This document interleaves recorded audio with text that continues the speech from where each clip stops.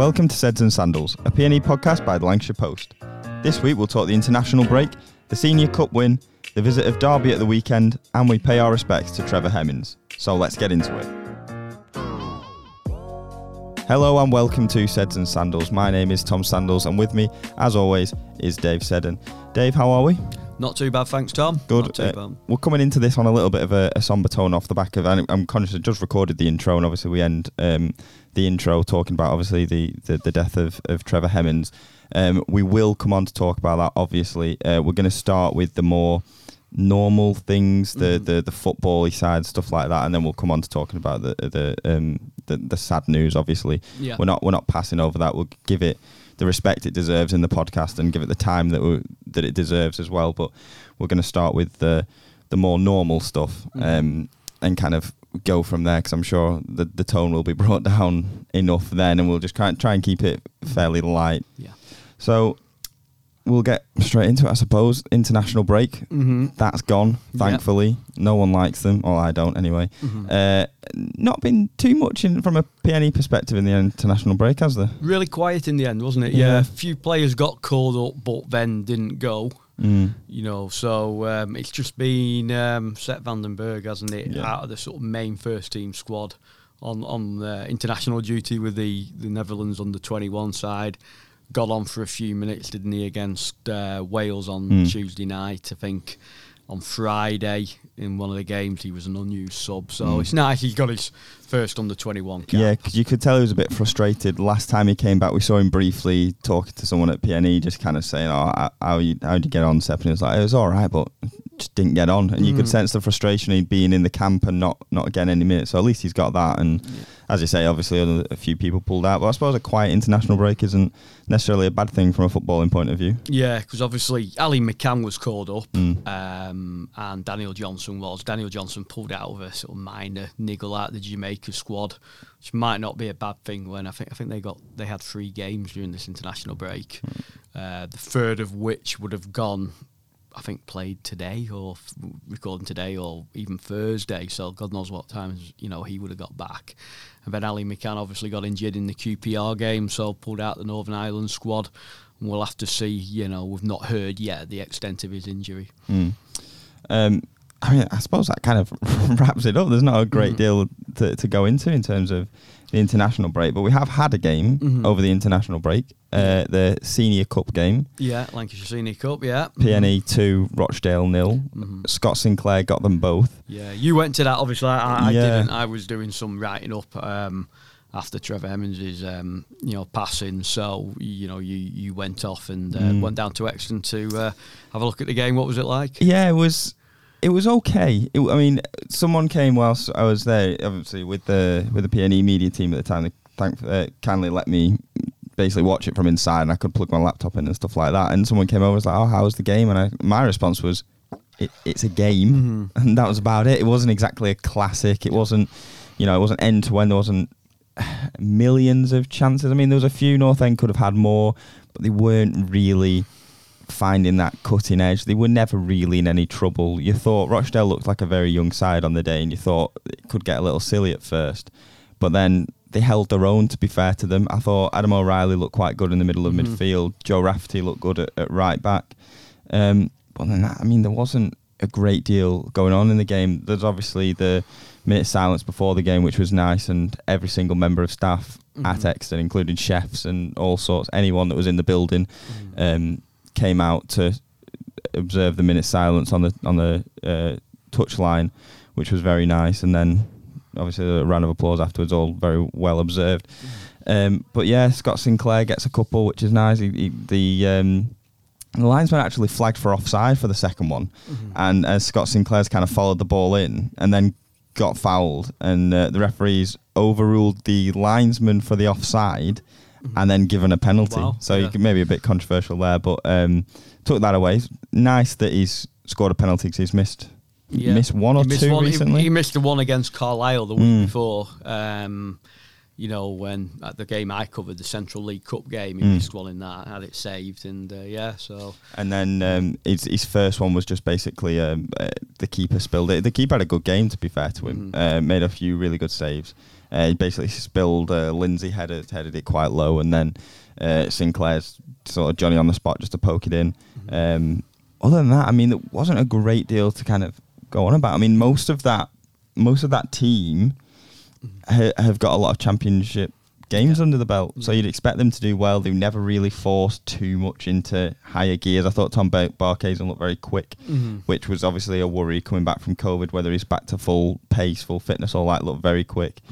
Jamie Thomas probably didn't have his best game in the middle of midfield. Josh Murphy looked lively at times, kind of faded out a little bit. But yeah, there's obviously the scope, but it's different, isn't it? It's a fitness exercise. Yeah. These reserve games are very much keeping your match fitness up, and that's why they wanted to go into a reserve league finally. You know, that's what fans have been asking. You know, you play these bounce games or whatever. You know, to try and keep fit. They got taken away from you during the pandemic. Get some organised football in the reserve league. I think over the course of time, you'll see younger sides, I would have thought, being fielded in these games. That's more the idea of them. But at the moment, when you've got games falling in the international breaks, it's a great chance for people to get a 90-minute run or an hour or whatever they get. And, you know, so I think, you know, these first sort of 3 reserve games North End have played, and this was a Lancashire Senior Cup game technically, I think you're always going to get slightly more experienced sides being fielded. But yeah, I mean, if you look at the PNE side, there is a hell of a lot of experience in there. Like we mentioned, Scott Sinclair. I mean, Rafty's played consistently in the Championship in the past. Paul Huntington has been at PNE for 10 years. Brad Potts a regular this season. Barkhuizen regular until COVID, and Josh Murphy's played at this level a lot. So it is a very good side to be able to put out, but it kind of shows, I suppose, the depth of this squad and players that just kind of need match minutes. Yeah. One thing I was pleased about as well, so Adam O'Reilly, you mentioned him earlier, playing in a midfield role, which is his natural position. The reserve game I covered the week before, he was having to he filled it at right back.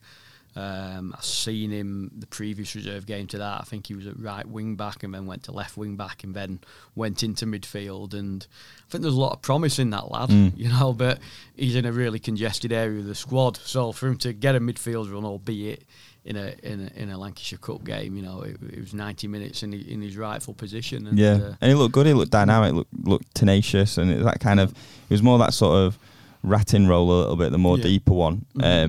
And he kind of had Potts and Thomas in front of him, but he did it well, and you know it's nice to see, like you say, because I think for him and Baxter and probably Walker, who have kind of been on the fringes longer than most recently, it's nice to see them almost getting somewhere or getting something back and getting something out of it, which I think plenty of PNE fans would welcome, really. Yeah, when you think about it now, the focus seems to be very much on what's in the academy at the moment.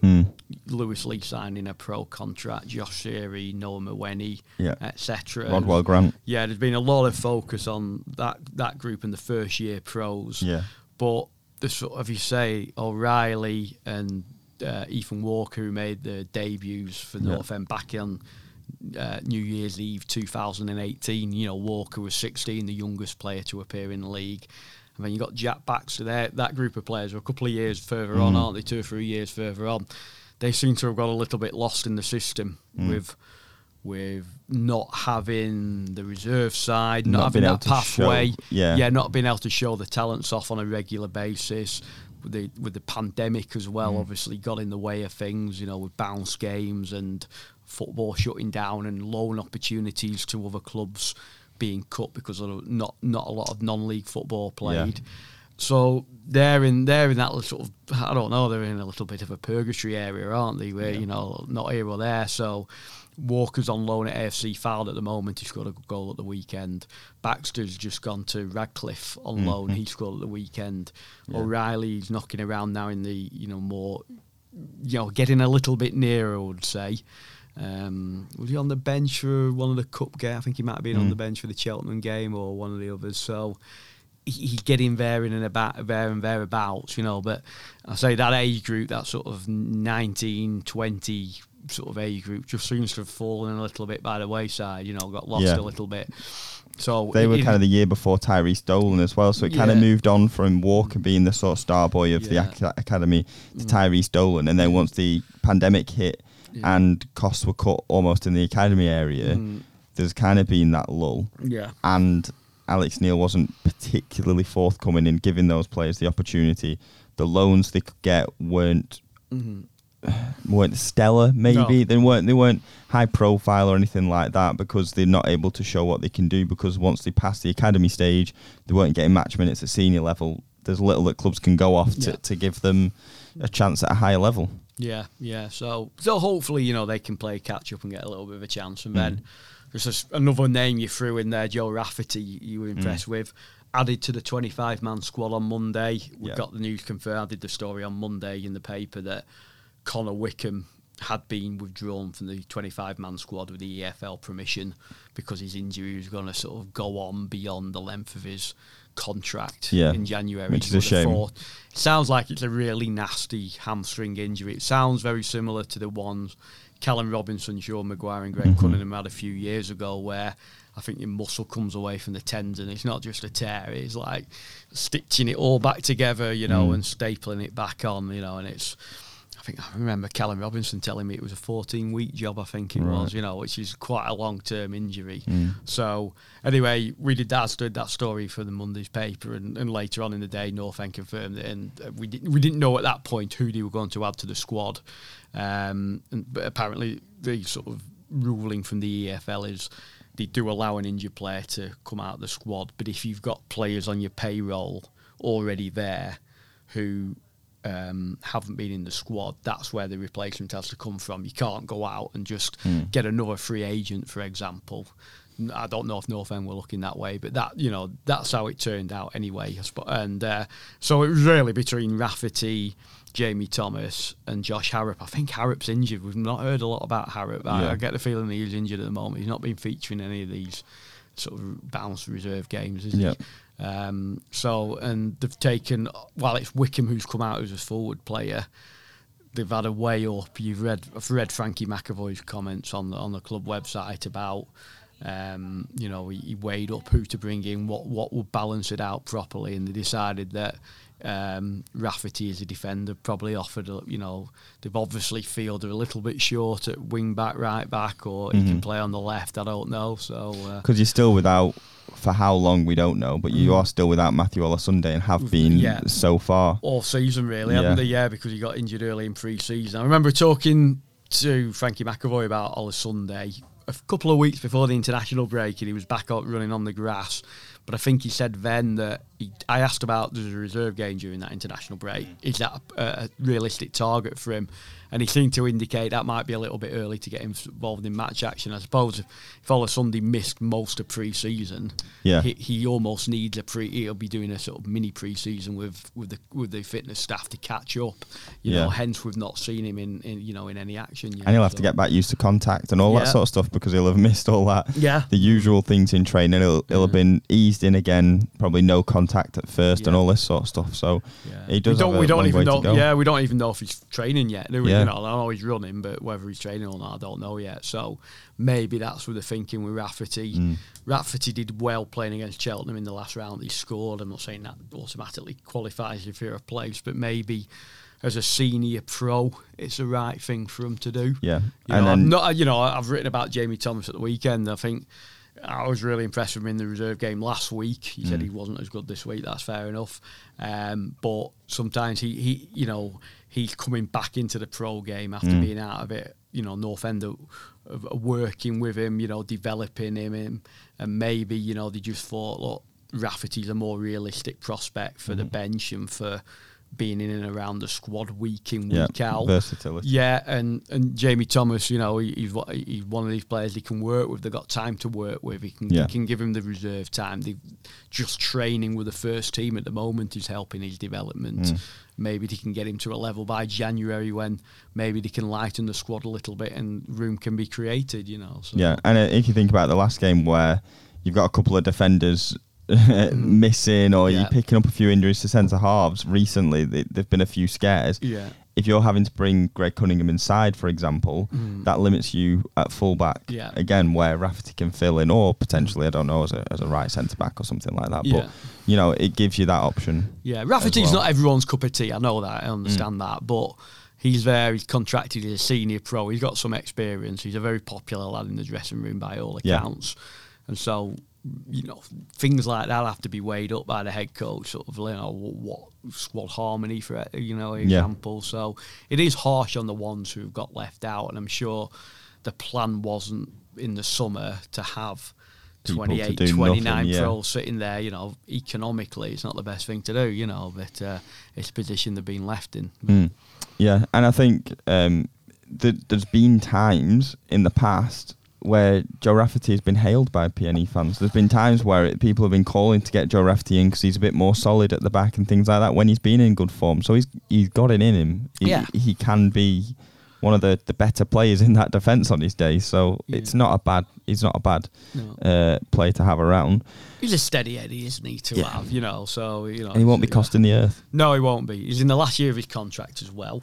If, in the longer term, there's not going to be anything for the end of him, the end, North End here. Beyond this season. Yeah, there could be, it could be a shop window job as well, if he does feature. So we'll move on towards the weekend against Wayne Rooney's Derby County. Yeah. A pretty eventful season so far for Derby. You went very high pitch there, Tom. Suddenly, you went back to your 13-year-old self there, mate. There's been a few things going on. Yeah. Obviously, won a few games. Yeah. Lost a few points. Yeah. They've had 12 points off for administration. But probably shows they've not started too badly because they are definitely above zero. Are they on 2 points? 2 points, yep. Won 3, drawn 5. They've only lost 3 of their 11 this season. Yeah, so that's not. They're not cut adrift, are they? No. But they're appealing that 12-point deduction as well. They want it halved down to 6 on COVID grounds.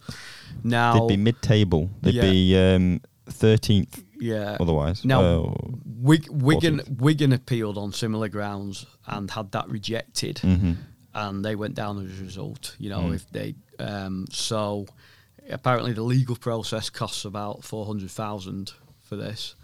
Now, but where Derby will look at is that the difference between solidarity payments between the Championship and League One is about 4.5 million. Right. So spending it on that, if you could end up, a really good saving. Risk and reward. Yeah, it's risk and reward. But again, you could look at it, Derby had ducked and dived, bobbed and weaved. Yeah. They do. We all thought 12 points was it catching up on them. Yeah. But, definitely. Because it was nearly last season, wasn't it? Yeah. That they were talking about. Yeah, this. It should have come off last season, really. But so if they were to win an appeal to take it down to 6, I think quite a lot of teams in the Football League would frown at that. And I'll tell you one thing, Wigan would. The cynical side of me as well, though, is thinking if anyone is, it's going to be Derby because of the way they've avoided it for so long. When you're going, how on earth are they doing it? It's so obvious that they're not doing things right, selling the stadium, all these little loopholes that they do. And if anyone can squirm out of it, I would probably say it's them. Seems to be, yeah. The thing is, as well, they could have another 9 coming off from the Football League for the EFL for breaching the financial sort of, the various finance issues. Right. So they could still be left with a -12 plus the another 9 off, which would make things extremely tough. At that stage, if you do go for the £400,000 appeal and you get -9 anyway, that's just money thrown away. But I suppose that's nothing new at Derby. No. And the thing is, I suppose if they're going for the appeal, someone buying the club isn't going to really scoff at an extra 400 grand added on. So I suppose there's not a great deal for them to lose, but quite a lot. But to argue the COVID, that a lot of the losses came through COVID, Wigan argued the same thing, and the panel turned them down on that. So that's the precedent for us. Yeah, I know each case should be individual, but there has to be a certain look of what's happened in the past. Yeah, as well, I saw someone saying, this Derby thing will set a precedent, and I think one of the Wigan writer, Paul Kendricks, replied saying, "Well, hasn't the Wigan case set the precedent?" And the Wigan, I think Wigan's so much different as well because the owner was so malicious with his approach. He just did not care for the club, and just completely took advantage. Yeah. Whereas Derby, Mel Morris has played the game. He's been doing this deliberately. He's been trying to push the boundaries constantly. So if anyone deserves sympathy, it's Wigan and not Derby. Yeah. But we'll just have to see how that one goes. We have the arguments, but I think if it's any other verdict than no, it stays at 12, I think Wigan fans will feel very aggrieved, and rightly so. Rightly, And I think a lot of football with, but yeah. I mean, they started the season at Derby wondering whether or not they'll even get a team out. I think it was 2 days before or something the season started. They managed to be able to register the players. Yeah. And to be fair, they do have largely a championship team. Mm-hmm. You know, even though it's kind of almost held together with tape at times towards the start of the season, you know, Nathan Byrne at right backs played at this level for quite a while. Richard Stearman, Curtis Davies, Craig Forsyth, all experienced. Got Jagielka in there, haven't they? I think he's injured though at the moment. Yeah. Tom Lawrence is captain. Yeah. And, you know, how much did they pay for him? Pay like £8 million or something? Like that, yeah. From Leicester, because he did well at Ipswich. Yeah. You think he might be one in January who they could sell? He'll be on to raise some 30 grand he'll be or on something similar. He'll be on a lot of money, Yeah. But so they do have a decent enough side. I must admit, I didn't think much of Wayne Rooney as a manager last season because of how poorly they were doing.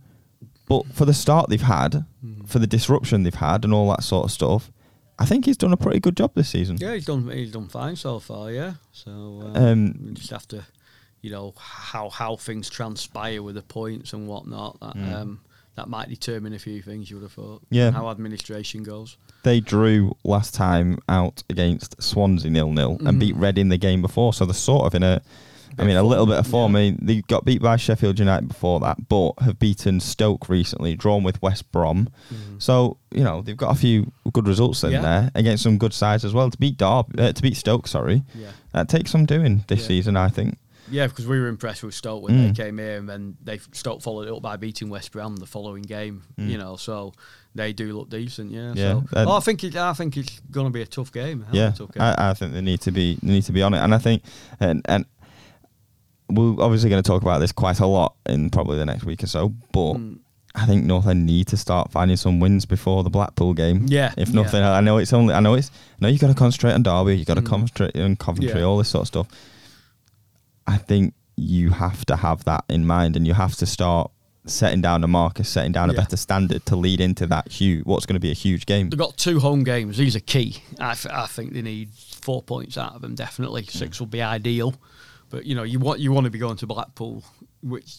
You know, it's one game in the season, Blackpool, but it's such a big one. You know, like I said, Derby. It's 6 years in the waiting or whatever. It's not. Yeah, it's nearly 11 years. Well, since I suppose over there. And 7 or 8 since we played them at Deepdale. So it's the one people have been focused on. You know, and it's part of football, isn't it? A really good local derby, and you know, North End want to be getting something from that game, so they want to be in a bit of form. They need to start hitting the straps a little bit and start pushing towards it.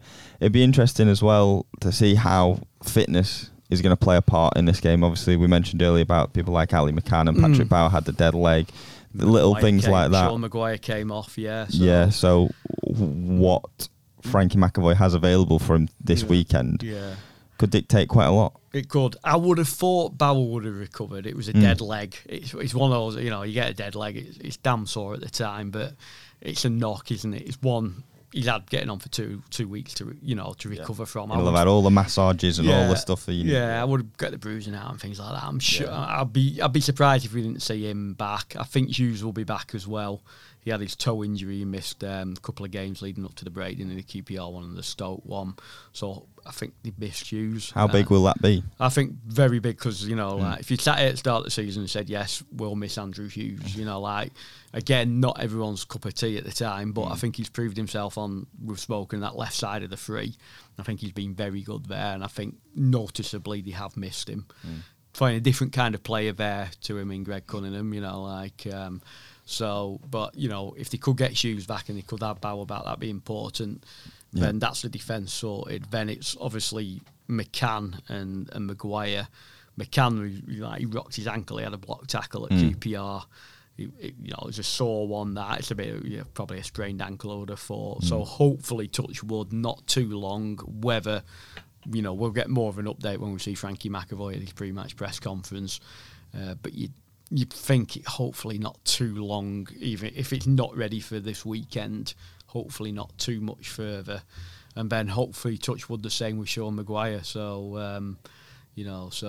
Didn't give too much about that. It's like a twinge in the hamstring. A result of being stood on. Yeah, it wasn't a sort of running along and suddenly getting. Oh my God! You see players running along at a sprint and suddenly the hamstrings go on it. You pull the sniper sort of scenario. So you'd hope that it was more an impact thing, and again, if it's not going to be this weekend, you hope not too far beyond that. You would have thought. Yeah, I think if it had been anything more serious, like a Wickham type of injury, you'd have heard by now, so I know it's on his Instagram. I think he was knocking around in Spain at the weekend. So Alan Brown was in Rome. I saw that. Yeah, I was jealous. In Rome. I wouldn't mind that. I've been to Rome. It's amazing. One of the places I'd like to go to. Oh no! On his Instagram, he was showing him in the Trevi Fountain. Yeah. When I went to Rome, the Trevi Fountain was drained and it was just covered in scaffolding. Oh, there you go. What a lovely view! Welcome to our travel blog. Yeah. What other European cities have you been to? Yeah, and the scalps that come around for the skip the queue thing actually worked. Yeah. I gave them the money and it worked. There you go. But anyway, it's a big game. They've got to win. Set the tone, and I think you could well end up seeing that same team we've seen for a long time come back, because Ali McCann was the only introduction. Yeah, you've now got Hughes and you got Hughes back. Hopefully, Bauer's fit. It could just go back to what was working. Yeah, beforehand. What will be interesting if McCann's not fit? He dropped Whiteman to bring McCann in, and then when McCann went off at QPR, he put Alan Brown in, who, apart from the goal, his part in the third goal when he had his clearance charge down, I thought he did pretty well. So it'll be interesting there. But let's see. But one thing that this leads us in now, they're playing Derby. The big thing is on Saturday. Admission is £5. Cut by North End to £5. All proceeds, all gate receipts donated to charity in memory of Trevor Hemmings, who North End's owner, who died on Monday night suddenly, age 86. Tom, this is our chance to sort of talk about Mr. Hemmings and whatever, the work he did at North End, it can't be underestimated, and it was an incredibly, it was, I don't know, a shock. It all came as a shock on Monday night, and I think the football community in Preston is still shocked by it, the whole city. I mean, it's up there with obviously when Sir Tom Finney died, in that he was not just a Preston North End figure. He was someone who impacted the whole city and did more than just kind of be involved with the football club. As you mentioned, the tickets for the game are all £5, and all proceeds are going to charity supported by Trevor Hemmings. I think I'm trying to keep up to date with it on Twitter as we're recording now. We're recording at 1:30 on Wednesday. Trying to keep up to date with it in whether there are fans asking, because of the situation at Derby, their ticket office closed at 12 o'clock today. Yeah, they're on restricted hours, aren't they? Yeah, so they can't buy any more tickets between now and Saturday. So there's talk, they're trying to get pay on the day possible at PNE, so more Derby fans are able to buy tickets. I've seen already that there are fans of Bolton, for example, offering to pay for a family of 4 to go. People like that Trevor Hemmings helped out, helped out when they were in administration, helped out Bolton and things like that. So there's a huge sort of appetite to get involved and to make this such a nice occasion, and really that's all stemmed from the top, where the club has done this amazing gesture to be able to make it as accessible as possible, and to be able to sort of celebrate his life. It's always a fitting tribute, isn't it? If like with football, what's the most fitting tribute? It's, he owned the football club. Let's turn up and make, fill Deepdale as much as you can on, in the next home game. That'd be the ultimate tribute, wouldn't it? We can all give our thoughts on the matter and everything, but if we can all go there, bums on seats, sat down in the ground, sort of the club which we've all got the feeling for. We all go for the same purpose, don't we?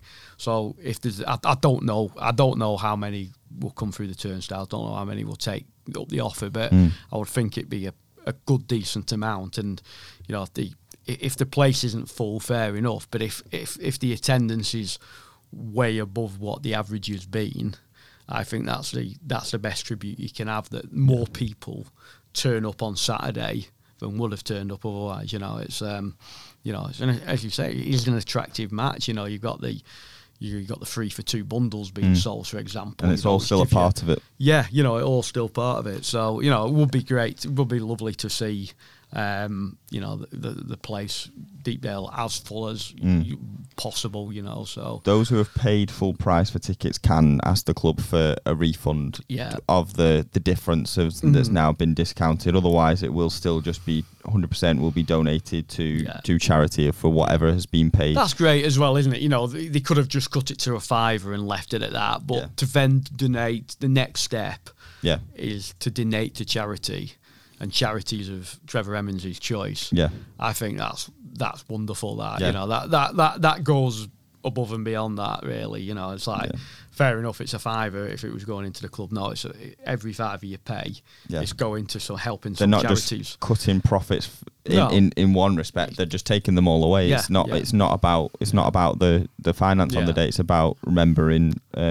What is it? When they released that at sort of 9 o'clock on Wednesday morning, I was looking at it, I was stunned there. I thought, what a really nice gesture that is. I thought that's really good. Yeah, there's been a discount as well for hospitality. So for anyone listening who is interested, the Invincibles Lounge £75, the Tom Finney Lounge £65, Guild Lounge £65, and Executive Box is £950 based on 10 people.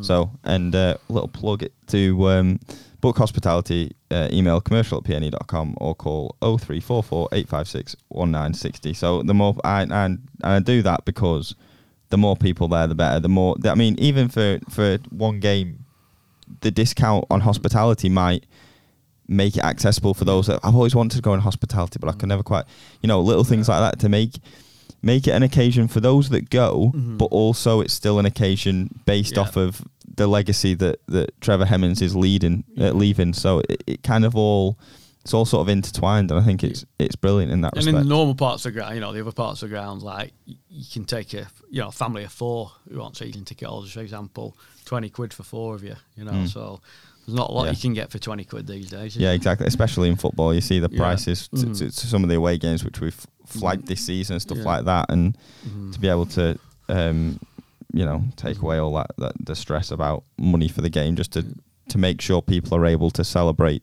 his life. Yeah, is brilliant. Yeah, so it's sort of we're coming to an end of an era, aren't we? With Trevor Emmons owning the club. What happens next? I think it's a little bit early to speculate on. I think we'd all be guessing. It could stay in the Hemmings family.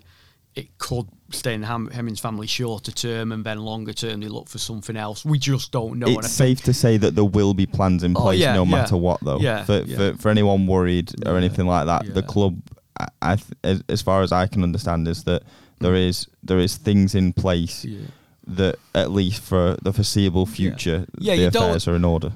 With Trevor Emmons owning the club for 11 years and having put the money in he has, like share issues over the last whatever, I think amount to about 38 million, and that's just what we're seeing in the sort of public, like the amounts being put in. There's other amounts like behind the training ground and everything. You're looking at 70 or 8 million, 70 to 80 million, I reckon, at least put in. He had to buy the club as well. Now, for someone to have put that much money in over the years, this much time and effort, you're not just going to think, well, when I pass, I'll leave it and that's it, and it all goes to waste.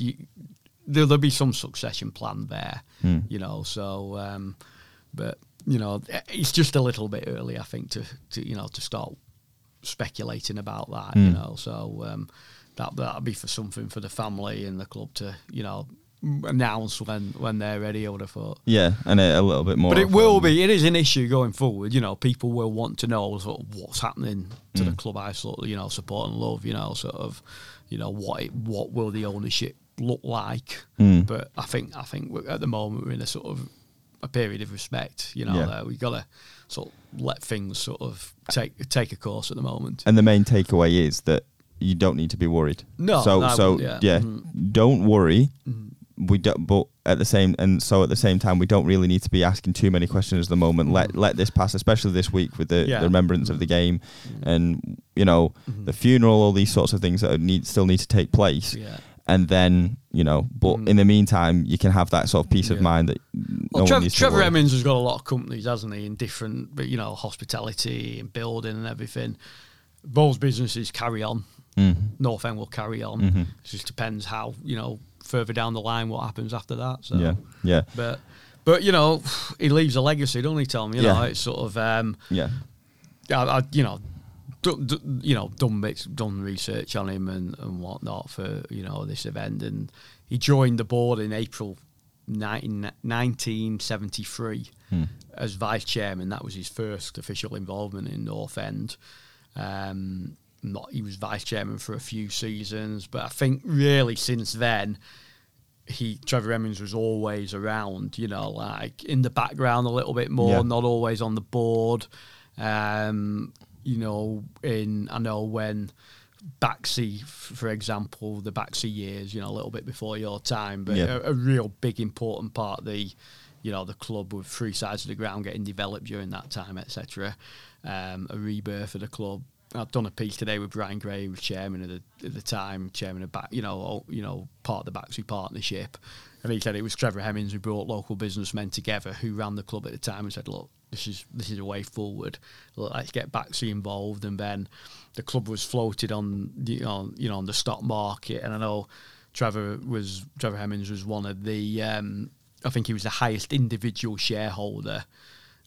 Without owning enough shares to have to launch a takeover, etc. So he was always there in the background and whatever. Guardian angel of sorts? Yeah, almost, yeah. And then when the time came, when Friends of PNE owned it after Baxi, Derek Shaw era, Steve Jackson, and then, that era moving on, I think, Trevor Hemmings was always there as a sort of a shareholder in the company, a big share with a big say. And then in 2010, the time came, they got the winding up petition, an unpaid tax bill, and it was then that he launched a takeover, brought shares off people, offered shares, and he's on the club. I think he launched his buyout bid in early June 2010, and it was completed that summer. So we're looking at an 11-year outright ownership of the club. Where are we now? A solid championship club. Now we've always had the argument. I'd love to be pushing on. This is a 7th season at championship level, but the club is where it is. It's run well. It's on a solid footing in the championship. No external debt, which was a really big thing for Trevor Hemmings, wasn't it? That don't want to be owing money to other people, basically. Any debt, the debt is accrued to him, really. That's how owners work in football, isn't it? Clubs have debt, but it's like Chelsea, the debt is to Roman Abramovich, that's how it works, like Newcastle's debt eventually will be to Saudi Arabia, etc. But that's a big thing, and as I say, whatever happens with this club going forward, whether it stays in the family, whether it goes to another owner, they're on a steady footing to take it on, and if they, if it can be taken on further, you take the next step.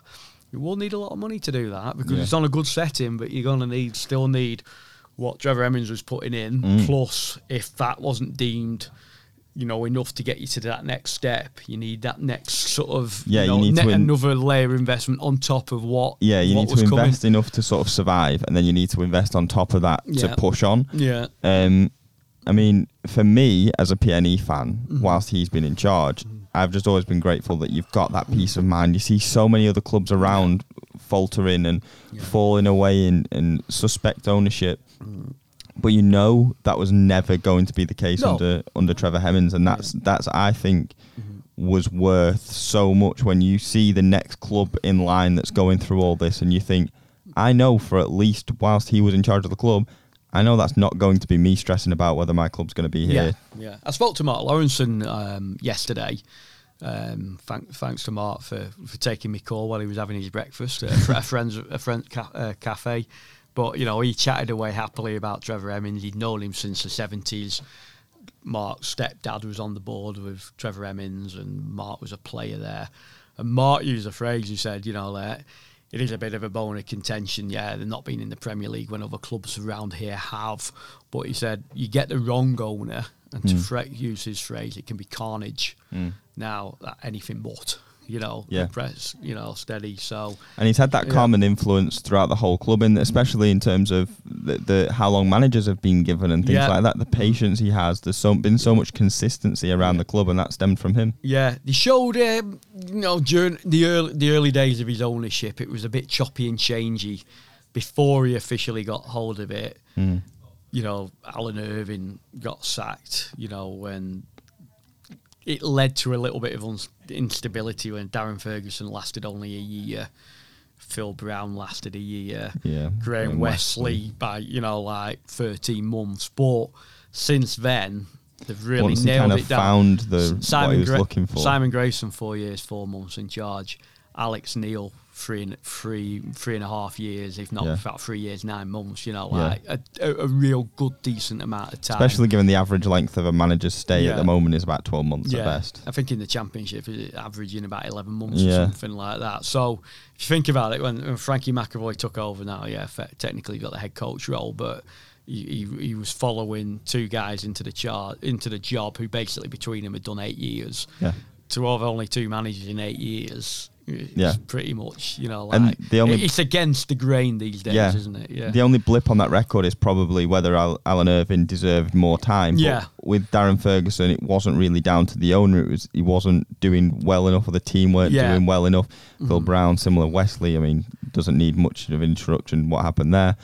But then once he found something he could sort of work with, or something that seemed positive, was more than happy to give him. To give that man the time and let them do their thing. Yeah, and you know, Simon Grayson was another I spoke to yesterday about his time working at North End under Trevor Hemmings. Trevor Hemmings was owner when he got the job. He was owner when he left to go to Sunderland. So, you know, his full 4.5 years covered that. You know, his time there, and you know, he said he was. I think Simon Grayson described him. He said one of these owners. You know, some owners can be too overpowering. They're always there. He said he'd come to the training ground every now and then, have a chat, have a catch up. He said he'd take him on socials at the end of the season to go for a race meeting somewhere. And he said he's great company, young at heart is the phrase he described him as. You know, and he said Trevor Hemmings let sort of Peter Ridsdale and Simon Grayson get on with it, you know, and you know, I presume exactly the same happened with Alex Neil as well. It was Alex Neil and Peter Ridsdale, and will be happening now. You know, like he will have wanted every penny accounted for, but he wasn't one of these guys who was, you know, I'm sure his phone calls many a day to Peter Ridsdale. Fair enough, that's Peter Ridsdale's job. But Peter Ridsdale sort of was the middleman, that communication. You know, he was the one on the phone all the time. But like managers, they could be just left to get on with it. You know, Trevor Hemmings wasn't there. Oh, what's he doing? What they doing in training today? You know, if he went to the training ground, sometimes he was interested to see what was happening, but he wasn't one of these ones demanding all the time what they're doing there, what they're doing now. You know, so no, it seemed that, you know, the people who work there were happy to work that way, you know. And it seemed to like the perfect mix of him wanting to be involved and knowing what's going on, but not directly telling people what to do and stuff. So you've got that owner who's invested and wants to know what's going on with the club, but isn't interfering or anything like that. There's been a big outpouring of tributes towards him and all that sort of stuff, especially from obviously PNE fans. And from all over clubs as well. That was, you know, like for an owner, you know, like I think it went above and beyond. You know, it was late Monday. It was about 10:30 when the news was announced. 11 o'clock. It was a late hour. That didn't stop the tributes pouring in. You know, like it's just the respect, you know, which people have from outside the club, and obviously the respect people inside and around North End clearly had. Yeah. But as well, Across stepping beyond that, across racing. football, well, racing, he was absolutely a massive figure, wasn't he? He was like the World Cup of racing at the time. To win the Grand National, to have 3 horses win the Grand National. And he had a favourite for one that was postponed. Cloth Cap. Yeah. Was like the favourite. You know, he won other big events, you know, big horsing events. He really was one of the top owners. Had some wins at Cheltenham as well. Yeah. So and you know, and was involved with Zora Tindall at the Olympics and things like that. She rode his horse. Sent horses to the Olympics as well, which is, you know, even better. And just on that note, I just had to smile at, you know, you look through a list of all the tributes and the stories written about him. Big list on news now, for example, you know, Preston North End owner passes away, you know, it's all the same story. And there's one from Hello magazine. Sarah Phillips, Zora Tindall, sort of devastated by the loss of clothes. You know, it's a really, really different take on it, but it shows it wasn't just football for him. You know, like his name spread beyond, you know, well beyond these circles. You know, so and I don't know if you saw the video, and I can't remember where it was from. I don't know if it was Racing TV, Racing Post, something like that. And they'd gone to his yard, and it was showing him going around his horses, and they were showing a couple of the national winners and stuff like that, and just the way he was with his horses and how happy he was and stuff like that. Like friends to him, wasn't it? Yeah, it showed that, as you mentioned before, that sort of young at heart spirit that he'd always had and stuff like that. I mean, I must admit I didn't have many dealings with him, but everyone I've spoken to before now has never really had a bad word to say about him. They've always said every time they've met him, he's been nothing but lovely. It was great, you know, like I've done this job now. This is my 10th or 11th season covering North End. I started in 2009, and probably I've spoken to him less than a dozen times, probably. But whenever I did, it was sometimes in a bit sort of different circumstances than you would expect to be talking to an owner, but he didn't want the publicity. He didn't quite rightly, you know. So you do get owners at some clubs or who are on the phone all the time, and I think that's a bit too much sometimes. You don't want silent owners like Man United Glazers or something who haven't communicated with fans. But again, you don't want them talking all the time, you know. But a couple of, you know, like the times I've rung him, it's been a little, or he's rung me, it's been a little bit unexpected on a totally different matter or something. But once I did go, I went to, got invited to a lunch they had every year ahead of the Grand National, probably about 3 or 4 years ago now at Aintree, and it was like the launch event. You know, they did the weights and whatnot a few weeks before, and Trevor Emmons was like the guest of honour. You know, and when we'd all had our lunch and everything, there was a few minutes to, you know, have a walk around the room, and I got a few minutes with him. I just introduced myself again, and he said, "I'll come and sit down," you know, and had a good chat with him, you know. And he said how I got involved in racing. He said, you know, Trevor Emmons, he was a long-term diabetic, and when he was diagnosed with diabetes, his doctor recommended, good thing to do is get a hobby as well. You know, like it's good for you to get outside, get away from the stresses of work. And he said, so I think Fred Ponting, when he worked for the Pontins, you know, he was linked up with the Pontins in the 70s. Fred Ponting, who owned Pontins, had a horse race then. And I think that Trevor had a little bit of a liking for his horses then. But I think when his doctor had told him, you know, get yourself a hobby, get yourself away from work and everything, I thought, that's when he went into the horse, you know, got serious about horse racing. And boy, that doctor knew what he'd started. Yeah, but it wasn't just a little bit of an interest to like go to the odd race meeting when you end up with 3 Grand National winners and like God knows what else, stud farms all over the place. Suddenly, you know, he took it to heart. And there was an interview with him last night, showing, you know, from 2009, I think it was, shown on one of the news channels, and he said, I don't just take up a hobby, you know, I want to do it properly. Wow. Yes. Yeah. I wish I could take up a hobby and be the best in in the field 3 times. But yeah, like, I mean, as I mentioned earlier, as a fan, the best thing he did for Preston North End fans was just gave you that peace of mind. Yeah. There was always, as you say, you know, there was always a question, could they do more, you know, as a club, but you know, that's for another day now, whether they can push forward again. But at the moment, seventh season in the Championship, we'd all like to be pushing on, but there was never that risk where they were going to go out of business or do something stupid financially, was there? Even during the pandemic, straight away they knew the club was going to survive it, and come through it, and it has. Everyone's wages paid in full, which not every club did. No, and I don't know. That was sometimes used as a bit of a stick to beat him with, wasn't it? Like the tax issue and whatever. We paid our tax, whatever. But he did, and the club still, there's no problems with administration or late wages or anything. Like everything's paid, everything's. And the club has come on since he was in charge. I know, obviously, there were plans to build a new training ground, and all that was a bit slow. Blah blah blah. But that was probably they have still got a new training ground. The Ingle one was a fly in the ointment, wasn't it? It wasn't probably the best spell of the club for that. And there's still, I suppose still ongoing. They've got a patch of land in Ingle which isn't being used or whatever. But as you say, they've now got the excellent training ground.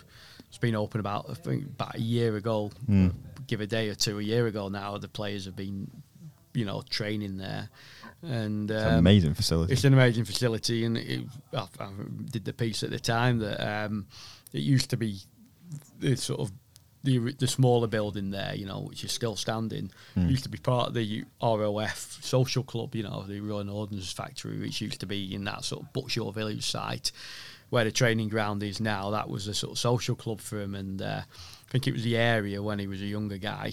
He used to live around there, so it's a sort of Exton's a bit of a trip down memory lane for him, so it's it's quite ironic that all those years later, having gone to a social club with his dad there, it's now North End's training ground, So base of operations for his club. Exactly, because everything is done from there now. Exton, all the offices and things. Deepdale is mainly a sort of match day venue, isn't it now? Like the day-to-day running is all at Exton, So, but that was another thing, while Trevor Emmons was 86 when he passed, and it was an unexpected death. He hadn't been unwell or anything. He was planning to go. He was due. Exton. It was due on yesterday. the Tuesday. He passed away Monday evening, and on that afternoon apparently he'd been on the phone and everything. I'm coming over tomorrow. Coming over on this helicopter like he did. It was just going to be another day. Sort of. I think during the pandemic, because of his health, the fact that he was diabetic and he was, elderly in years and travel restrictions, it wasn't possible to get over from the Isle of Man a lot, but I think in the couple of months before, he had been coming over again. I don't know if he got to games or not, but he was certainly at the training ground. We were at a press conference at the training ground. Saw him out the window. I think it was about probably on the Thursday before the Birmingham game, I would have thought, or maybe the West Brom game. It was around there. Because he was talking to Ali McCann in the car park, who'd signed and arrived recently. So I think it was around the Birmingham game. So he was with his introductions to him and Josh Murphy, and I think he was talking to Alan Brown in the car park as well. So so he was there, and it was just part of it. Part of his visiting life, part of his routine was just to email and be like, "Oh, I'm coming in." And then people, because I think people at PNE would do a flow test just to make sure and stuff like that, because there was obviously safety precautions and things like that, and that was the plan. Everyone was like, "Yeah, right." Everyone knows what we're doing, and then obviously he's not made it, and that's the surprise. I think it's taken so many people by surprise, and it's been there at Exton as well. You can sort of sense it in the staff at PNE and things like that it's just still this sort of just disbelief as they're going around that's changed. It's such a seismic thing to happen at the club as well. So sad. I think it will take time, beyond these next couple of weeks to digest it all, really. And there's plans, I think, going between the fans more than anything. I don't think the club are planning to get involved in it as such, about wearing flat caps to the game and doing something on the 11th minute. Is that right? Game I saw Derby. I've seen the cloth cap things and everything. I think that's a wonderful idea. He was rarely photographed without his cloth cap, wasn't he? That was part of the way he dressed. So I think that'd be a really nice touch. As you say, it doesn't really need the club to get involved in that. I think fan-led things are a beauty in football. I think they're all the better for it. North End have done their massive bit with the £5 admission. You know, and that won't be the only thing on the day either. No, it won't be. You know, I'm sure there'll be the black armbands will be a minute silence, sort of. For they'll be wearing the home kit as well. Yeah, not because the fans mentioned as well that about potentially wearing the green and yellow away kit in Mr. Hemmings' colours, but I think the view from the club is that they can honour him without having to change the kit. Yeah, I would have thought, you know, stick to what they know. I think on that one, you know, like blue and white is home colours. You know, it is Preston North End. You don't want to sort of change too much. You know, so to say the main thing is biggest crowd as possible. You know, if people can get there, you know, fill more of the seats than normal. That's the best one they can do. If you know people there in cloth caps, I think that's a nice thing. And then if it's an 11-minute applause or whatever, it'd be great to have something like that. You know, so and people will see it. People will those connected to him will see it, and they will be able to appreciate it. It might help them through whatever period is next for them. I'm sure his picture will be on the big screen. You know, ahead of kick-off and during you know, any silence or whatever, minutes applause or whatever they have. You know, there's great ways of honouring it, and then probably what he'd want is that North End just get on with it in front of a good-sized crowd and try and get 3 points. 3 points would be the ultimate, wouldn't it? You know, like that's what we're in football for. On a Saturday night at 5 o'clock, you're leaving the pitch with 3 points. Yeah, and as we say, set him up for leading into that Blackpool game. That's absolutely huge. And I can't remember who I was talking to. I don't know who told me about it, but there was a story where I don't know if you were saying about, maybe he'd mentioned it to Mark Lawrenson, where he said to him 30 odd minutes. It was that was another Laurel one. I like Laurel for his stories, but he was there.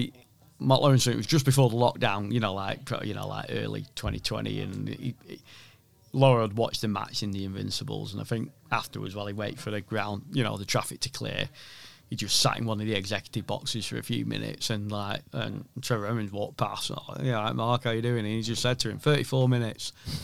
Laura said, 34 minutes what? He said, the 34 minutes, he said, best ever yet, your best time ever. He said, well, what for? He says, getting out of bed, getting ready, getting the helicopter, getting over from the Isle of Man to Deepdale. He said 34 minutes, like start to finish. He said best world record. So that is I don't know how accurate that was, but he'd obviously, you can imagine him sat in the helicopter looking at his watch. Can't you? We need to be here by this time. Yeah. Won't waste a minute. Yeah. But yeah, I think it goes without saying. Obviously, our thoughts are with everyone involved and all that knew him and. He's got like a lasting legacy. Four children, a lot of grandchildren. I've actually met Craig Emmons seen him plenty of times. I actually met him for the first time at the reserve game a couple of weeks ago, before all this, and I just said, it's nice to finally meet and everything. So so we've got Craig Emmons and all it. He's got a couple of brothers and a sister and everything. So condolences to to all the family and his friends. So I just hope it's a difficult time at the moment, but speaking from experience, you lose a parent, it does get easier eventually. But I just hope that at the moment he's grieving, the family's grieving. With so much publicity on you, the rest of us don't grieve like that, do you? We've just got ourselves to think about. But like he's Craig Emmons and his family, they're all grieving with like thousands of pair of eyes on the football club, and then another millions eyes from the racing world. So there's not many people that are having to grieve for the loss of a family member, with 15,000 people going, well, what's happening with the club? Like what's next? And that's part of it. If you're in the industry like that, if you are an owner, you've got to know that will happen. But it doesn't make it any easier, does it? Hopefully, as time will ease, and I think all the the people's tributes and memories of him that have been talked about, hope that can help. Look what effect Trevor Emmons had on this world. All we can really say is thank you to him for what he's done for the club and for the city as well in his charity work. I think the charity work was a big one. Like one of our colleagues, Brian here, did a big piece on various charities he's helped around here. Rainbow House at Maudsley, the the School for Children with Disabilities. It's an excellent facility. I remember they refurbished it. I went to the opening. We got invited to the opening, and the work they'd done there was fantastic. I know he helped fund the Safe Centre for victims of sexual assault at the Royal Preston Hospital back in 2002. He got awarded, the award from Princess Anne for his work for charities over the years, and apparently one of his last public appearances was a couple of weeks ago on the Isle of Man. He'd funded a building of a big soft play area at a primary school. A primary school. It might have been a children, some kind of hospice. I think it might have even been, But it was. What a, that was him really. Like he didn't like the publicity, about it. He just wanted to get on with it, So. So no, sad. It's been a sad few days, and this tone will be reverberating for a little bit, But as I say, Saturday 3:00 at Deepdale. Yeah, many people as possible to get there, and hopefully, pay their respects, and hopefully the biggest respect they can pay him is getting 3 points. Yeah, that's it. Hopefully, we get the result that everyone wants in the wake of it all. That he is honoured in the best way, and they get that win, and then. Start kicking on after so long without a win, I suppose. Yeah. So, but yeah, I think that's about it for this week. Make sure to keep in touch with us on Twitter at Tom Sandals at @Seds_LEP and at LEP_football for all the PNE content. Go to lep.co.uk for daily PNE stories, and check out all our PNE content in the Lancashire Post and buy a paper. Anything else you'd like to add, Dave? No, I just think that's about it, really. We've got, like, as I say, on the football side of it, 2 massive home games now. Yeah. The Derby was already a big, game because it was an X1, and there were 3 points. And the fact that it's back-to-back home games. Them and Coventry. Yep. Coventry have started probably the surprise package I thought of the Championship this season. It's a big block of games. You got these 2 home games. You got Blackpool, which doesn't. Yeah, that's a big one. You got Liverpool, which for me is not just a sort of bonus game, isn't it? Nice to play Liverpool. North End could be in the quarter-final. If they could beat a second-string Liverpool team, which go show what you're made of. Yeah, if they could win that, they'd be in the quarter-final of a cup competition for the first time in a long time. A lot of North End fans, unless you're sort of. Like I'm 50. I'm nowhere near seeing North End in a quarter final of the cup competition. Yeah. If they could get into that'd be absolutely brilliant. I think it's so important. If they could somehow get past Liverpool, then the likelihood is in the last 8 you get another big game anyway. Yeah. Then you can start thinking.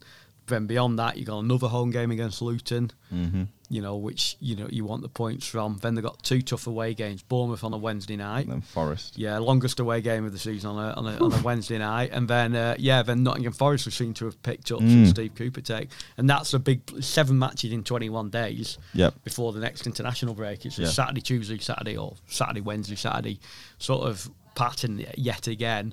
I'd rather be playing all like that. If you're playing every week, it means you've done well in the cup. Yeah.